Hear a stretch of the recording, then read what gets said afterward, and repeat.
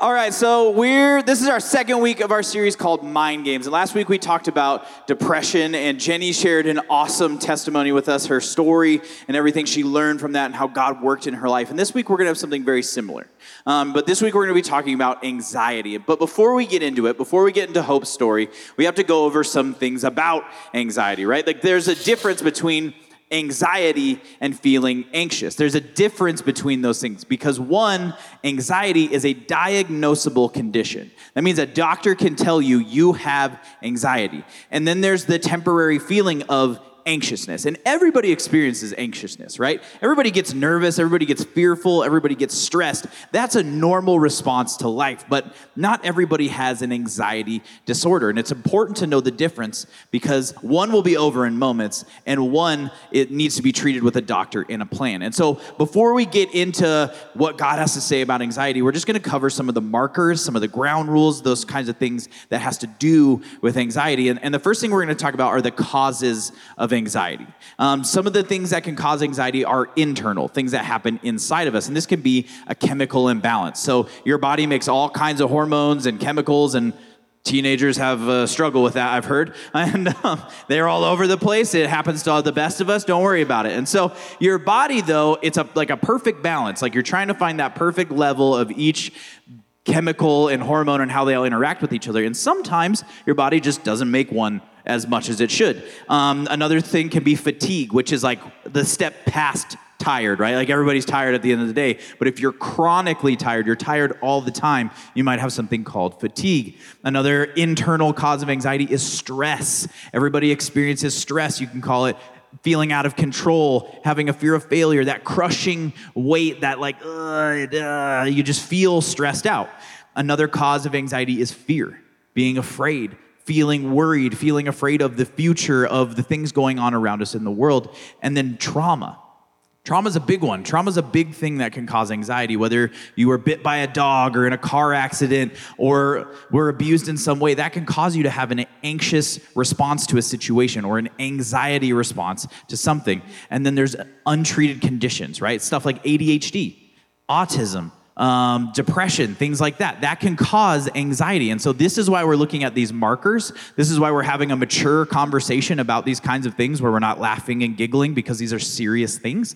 We're having this kind of conversation around these so that if you're experiencing something like this and you kind of get these markers and these red flags, you can talk to a professional about what you're experiencing and hopefully get the help that you need. Another cause of anxiety, they can all be external causes as well. So from outside of us, things like busyness. We are so busy. Everybody I talk to, their schedule is packed full of activities, whether it's school and then 4-H or baseball or hunting season, or you're going to, like, you have a job, you take care of your siblings.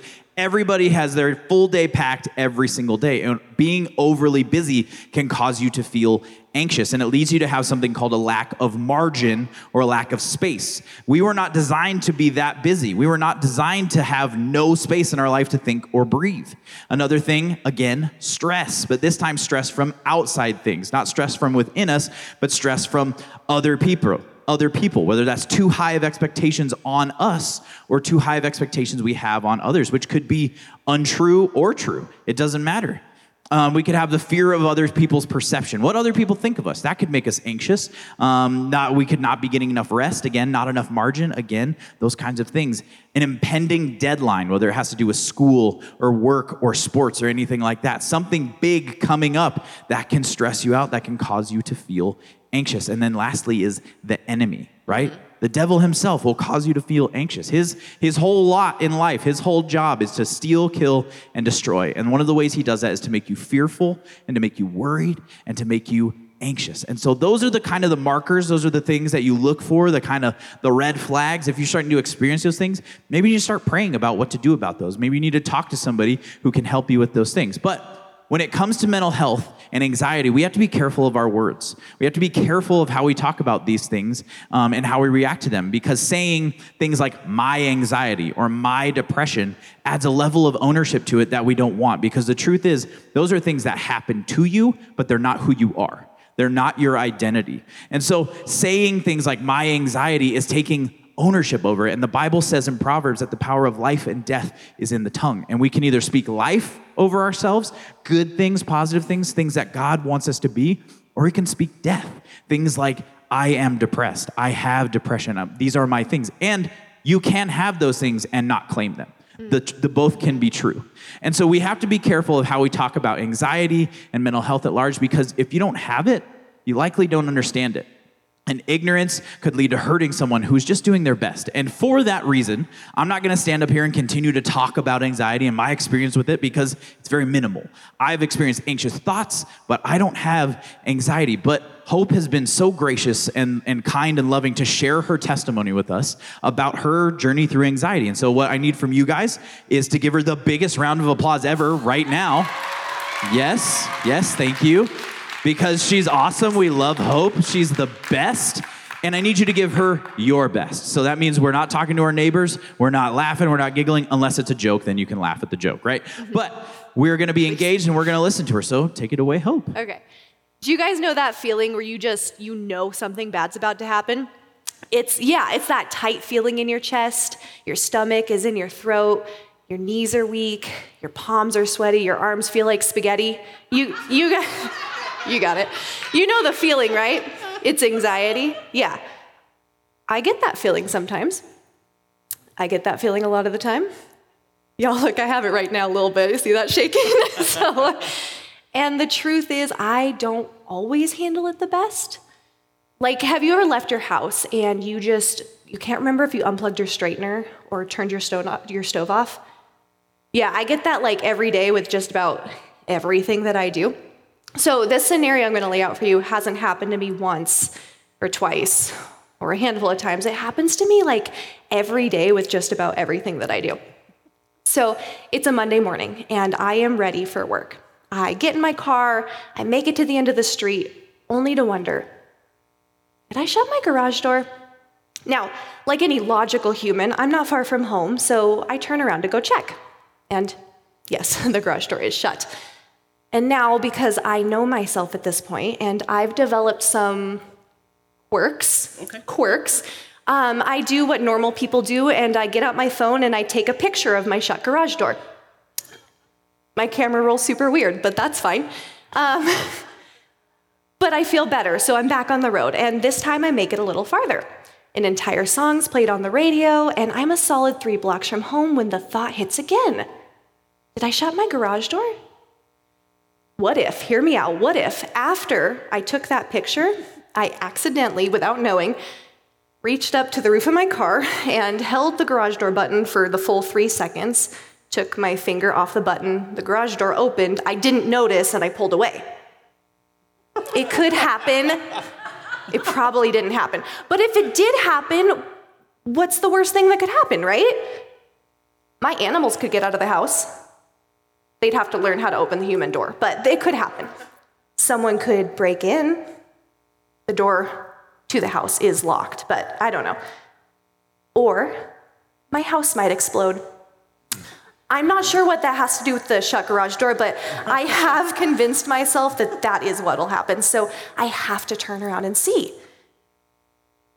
So I know I'm not going to be able to stop thinking about it, so I get back to my house, and you guessed it, it's still shut. And so time for my next little quirk, I call my husband, and I have him chat with me as I pull out of the driveway. The garage door is shut. The garage door is shut.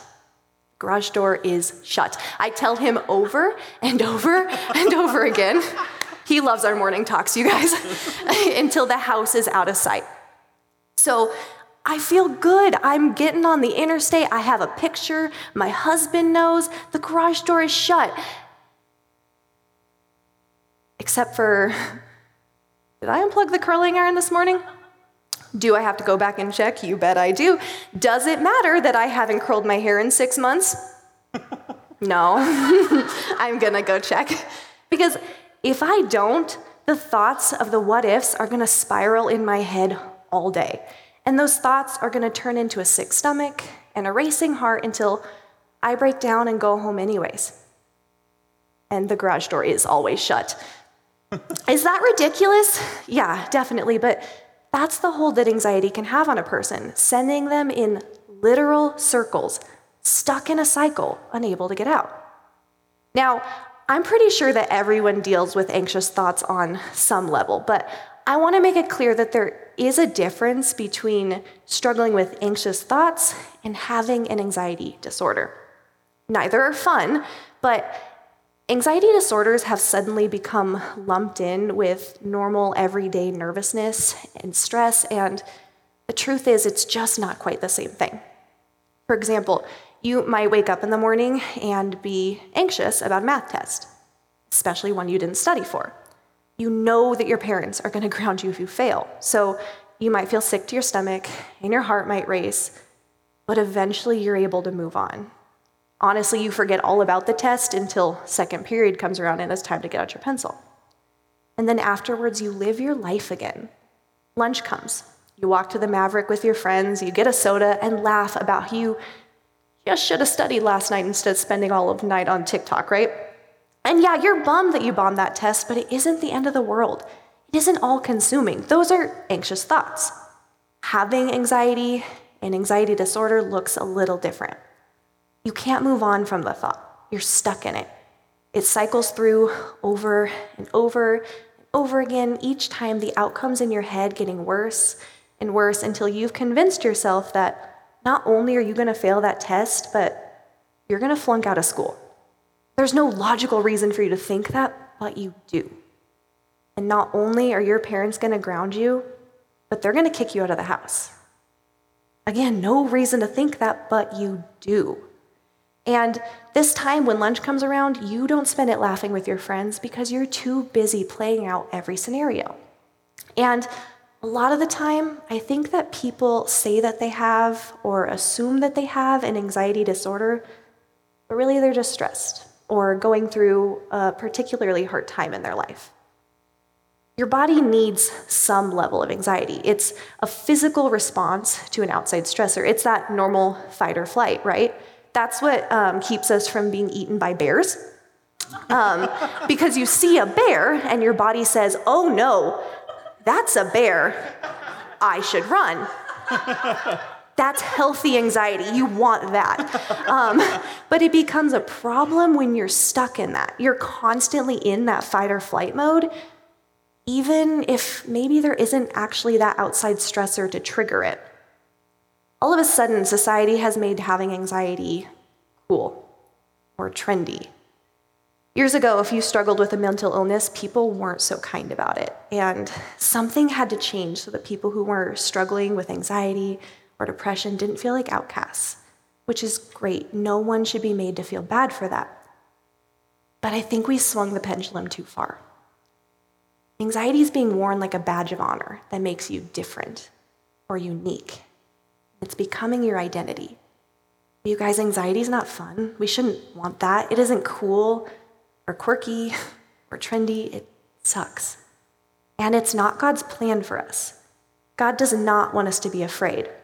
2 Timothy 1:7 says, "For God has not given us a spirit of fear and timidity, but of power, love, and self-discipline." He does not want us to worry. Matthew 6:34, "Therefore do not worry about tomorrow, for tomorrow will worry about itself. Each day has enough trouble of its own."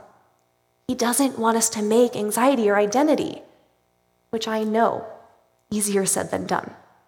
If it's true that God doesn't want us to live in anxiety, then what are we supposed to do about it? So I was diagnosed with an anxiety disorder at 16. My sophomore year was miserable. I was so sick. I was waking up every morning so nauseous. I was throwing up every day, all day.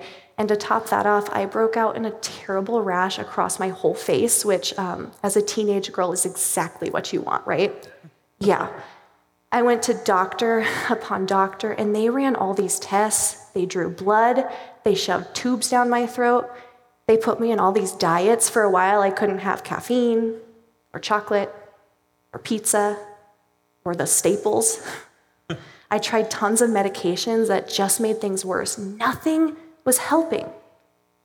But then a doctor sat me down, talked to me, and told me that maybe there wasn't anything wrong with my stomach, but maybe there was something wrong with the chemicals in my brain. I was dealing with an anxiety disorder. And since then, I feel like I've tried everything to get it to stop, or to at least feel like I could manage the thoughts spiraling in my head. And before I lay out the steps that I've found helpful, I do want to be clear about something. There is nothing wrong with modern medicine. Please hear me when I say this. If a doctor diagnoses you with anxiety or depression, and they prescribe you a medication, there's no shame in that. Sick people need medicine. However, there's a spiritual component to anxiety as well. And God wants to help us with our anxiety and with our anxious thoughts. So the first step, and I know this is going to sound obvious, but please hang in there with me, it's to pray. The Bible's so clear about it. 1 Peter 5:7, cast all your anxiety on him because he cares for you. Part of anxiety is being worried that you can't control a situation and then stressing about how you can bring it under your control. When you pray, you give it back to the only one who actually has any control over anything. Your burdens are not yours alone to carry. God wants to carry them for you. If we aren't praying and giving anxiety to God and instead holding on to it for ourselves, it's kind of the same thing as saying that we can control our situation better than God can. Do you hear how silly that sounds? So before anything else, go to God. Anxiety makes you feel isolated, alone, misunderstood, so bring in the only one who can truly understand exactly how you're feeling. And then we can manage anxiety by bringing someone else in to help combat that feeling of loneliness and isolation. God put people in our lives to support us and to encourage us. And sometimes it can be helpful to talk with someone who has gone through what you're currently struggling with. Please, this does not mean I want you to go to your best friend and just trauma dump on each other for hours, because y'all are just going to get more stuck in that unhealthy cycle of anxiety. However, if there's a trusted person in your life who can give you mature, spiritually guided advice, bring them in, have them listen, have them pray with you. Matthew 18:20 tells us, for where two or more are gathered in my name, I am there among them. God wants us to partner with people in his name. This could be a parent that you know is going to hear you out, or maybe a teacher at school that you know you could trust, or a pastor or volunteer here at 4640. Maybe it's a counselor that's going to give you good, godly advice. Please know that we are here for you. We want to listen, we want to help, and we want to help you find those resources if you need them. Something else that's helped me in my journey with anxiety is to focus on something other than myself. So there's a line between a healthy distraction and ignoring your problems, or coping in an unhealthy way. But anxiety makes you feel stuck. So the best thing to do is get unstuck. So after you brought your problems to God, after you've sought help, it's time to move forward. Don't allow yourself to get caught back up in those spiraling thoughts. Great distraction is to read your Bible. Scripture has so much to say about worry and anxiety. This is super cool. Fear not is actually the most repeated command in the Bible. It's said 365 times. That's once for every day in the year. So if that doesn't tell you how much God doesn't want us to live in worry or with anxiety, I don't know what does. So start with that. Put more tools in your toolkit to fight the enemy that's using anxiety as a stronghold against your life. The Bible encourages us to know that God has our back. Matthew 6:33, seek the kingdom of God above all else and live righteously. He will give you everything you need. Go to God. He has everything you need. Another healthy distraction, something to get out of your own head, could be to focus on someone else. Volunteer, serve, help someone. Putting your thoughts and energy towards something productive can not only help you move forward in your thought life, but it feels good to help people. So it's a win-win. Anxiety is very me-focused. It's very internal. So to be able to start thinking outside of yourself helps break that cycle. Finding a healthy distraction is an important way in not choosing an unhealthy coping mechanism, because when you have anxiety, you might feel desperate to try to get anything, to get your brain to stop focusing on that one thing for just a second. And take it from me, it's not worth it. It might feel like peace to shut your brain off for just a minute with drugs or alcohol. It might seem like you're not thinking about that one thing when you're playing video games for hours and hours. You might think that you have it all handled when you're out partying every weekend. But you're just pressing pause. You're just creating more problems for yourself later. I want you all to know that I'm not coming at any of this from a place of judgment or from a place where I'm pretending like I have it all figured out. When I say that I've tried just about everything to help with the anxiety I felt, I mean it. I've made some pretty bad choices in an attempt to shut my brain off for just a second. My journey with anxiety has been so hard, and just when I think I have it under control, I realize I don't. But that might need to be what I rest on. I don't have it under control. I don't have anything under control. But that's okay, because God does. So if there's one thing I could leave you with tonight, it would be this. God loves you. He's not mad at you, and you're not being punished. He wants more for you. Jeremiah 29:11, "For I know the plans I have for you, says the Lord. They are plans for good, not for disaster, to give you a future, hope." Unfortunately, we live in an imperfect world. People get hurt, they get sick. But despite the world we live in, God wants us to live the full life that He has for us. He wants for us to grow. He wants for us to heal. So please ask for help. You're not alone. You are seen. You are so loved. Please know that you're not sinning by having a mental illness. And I want to take a moment to tell you that if anyone has made you feel like you have anxiety or depression because you're not enough, because you didn't pray hard enough, you didn't spend enough time with God, you just messed up too many times, I am so sorry. That's not the truth. The reality is, Jesus loves you. He is with you, and all He needs from you is to trust Him. We mentioned a verse earlier, 1 Peter 5:7 says, "Cast all your anxieties on Him because He cares for you." And when we read that in the Bible, it seems like this big, broad statement, right? This big brush over everybody who's ever read the Bible. God cares for you, but He also means it individually. He means it about you, and He means it about you. He wants you to cast all your anxieties on Him because He cares for you.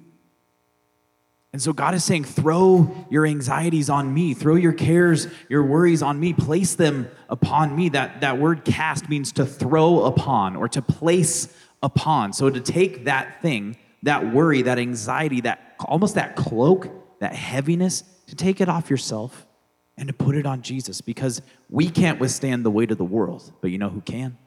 The one who created it. Mm-hmm. Jesus Himself can withstand the weight of that world. So what is it? What is it that you're worried about? Whether it's anxious thoughts or an anxiety disorder or depression, whatever it is that's going on in your life right now, I want you to just take a moment. Everybody, close your eyes and bow your heads. Just take a moment and think about what is it? Are your parents going through a divorce? Do you feel worthless? Do you feel like nobody sees you or cares about you? Do you feel like you're not enough?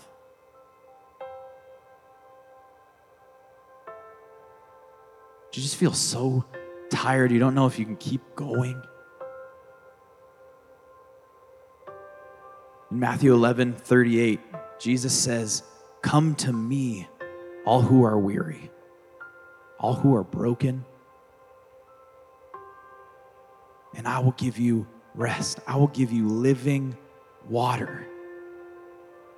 But we have to make an exchange with Him. We have to take the things that we're holding on to, the things that are causing us pain, and we have to give them to Him.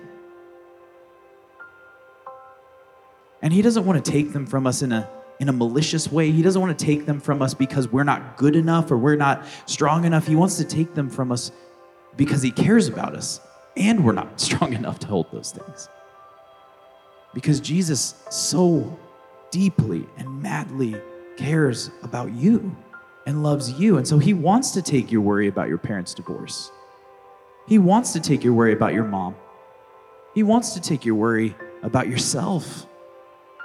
And he wants to replace that with peace, with love,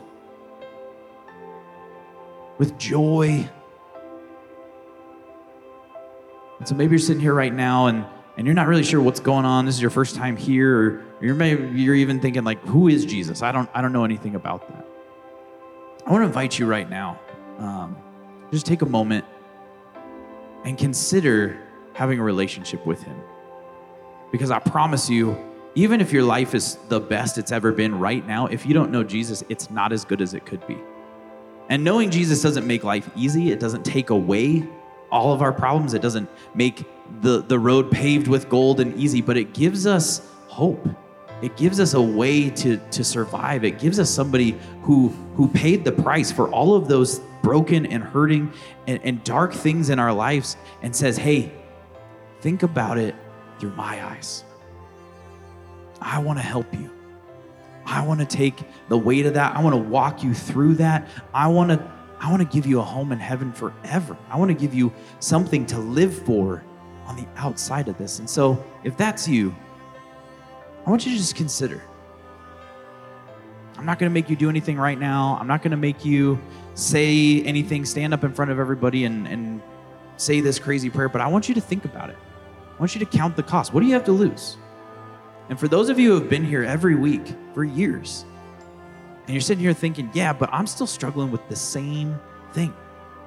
I'm still going through the same thing right now. I want you to consider as well.